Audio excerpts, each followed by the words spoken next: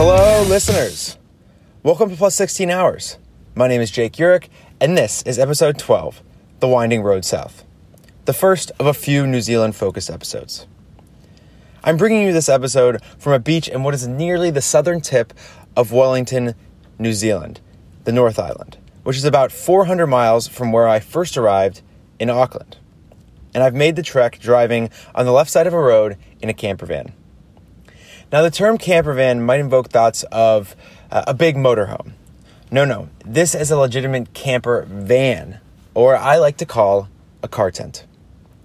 To paint the picture, imagine you have a Honda Odyssey, but instead of having the seats on the left-hand side of the car, you have basically a single bed. In the back, instead of a trunk, you have a gas stove, a sink, and utensils, complete with fresh water. This van has been a great way to have the flexibility of a rental car without having to worry about accommodations. To give an example, I wound up staying overnight in Napier, New Zealand, which is on the east coast of the North Island, because the central area that I was in was due for storms the next day. I made a 6 p.m. decision to drive for a few hours because I had the flexibility of this van. And I have to say that nothing could be more glorious than coming out of the clouds and rolling down to the beach as a big moon comes out. It was a great view for the last 30 miles or so.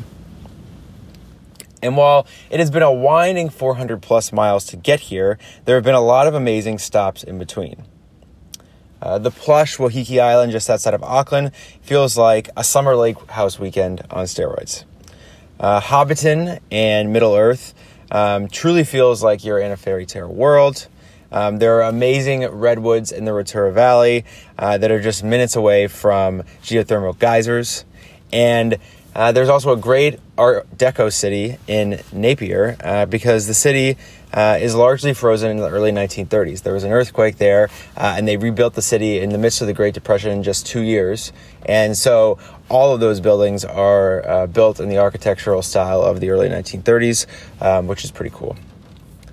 So I have to say, Easter weekend overall rules in New Zealand, and I have a great rest of the week planned. I received good news about the weather for the famed Tongariro crossing, so I'm excited to take on that challenge later in the week. My favorite moment of the week so far has actually been last night. I was driving into Wellington, getting in after dark. It was very cool to grab a bite to eat in the city, but then I had to find a place to camp. And one of the interesting things about traveling solo is that you have tons of flexibility. I mean, I made the decision to leave for Wellington yesterday afternoon and was able to drive, the 3 hours to get there without much trouble or even a second thought. However, you don't have a co-pilot to look things up and help make sure that your arrival is smooth when you get there.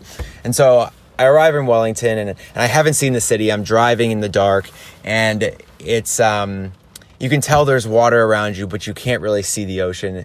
And so I'm looking for a spot to camp, and I see that there's this place for self-contained camper vans on the southern tip of a southern area of the city. And so I drive there, and so I'm driving through these winding hills. It feels like it could be San Francisco or something like that, but you can't see anything. It's cloudy, and it's generally just kind of a dark evening.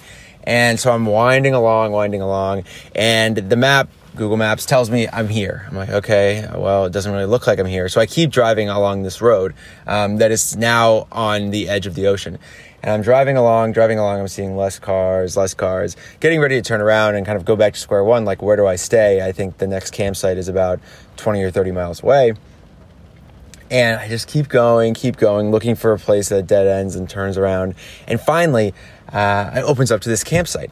And there are other camper vans there, which is a good sign. However, many of these places, they run out of spots. And so I was really hoping that there was going to be a couple spots left. And sure enough, there's one spot left for me. And it is perfectly in front of a sign that says, "This is Freedom Camping. You are good to be here." And so I felt great about that. And then get to wake up, lo and behold, with the ocean, literally 15 yards from the ocean. And that's where I'm bringing you the podcast from right now. I woke up, brushed my teeth, put my contacts in, and now I am recording a podcast in a camper van in New Zealand. So, many more episodes to come this week, listeners. Until then, keep on doing it.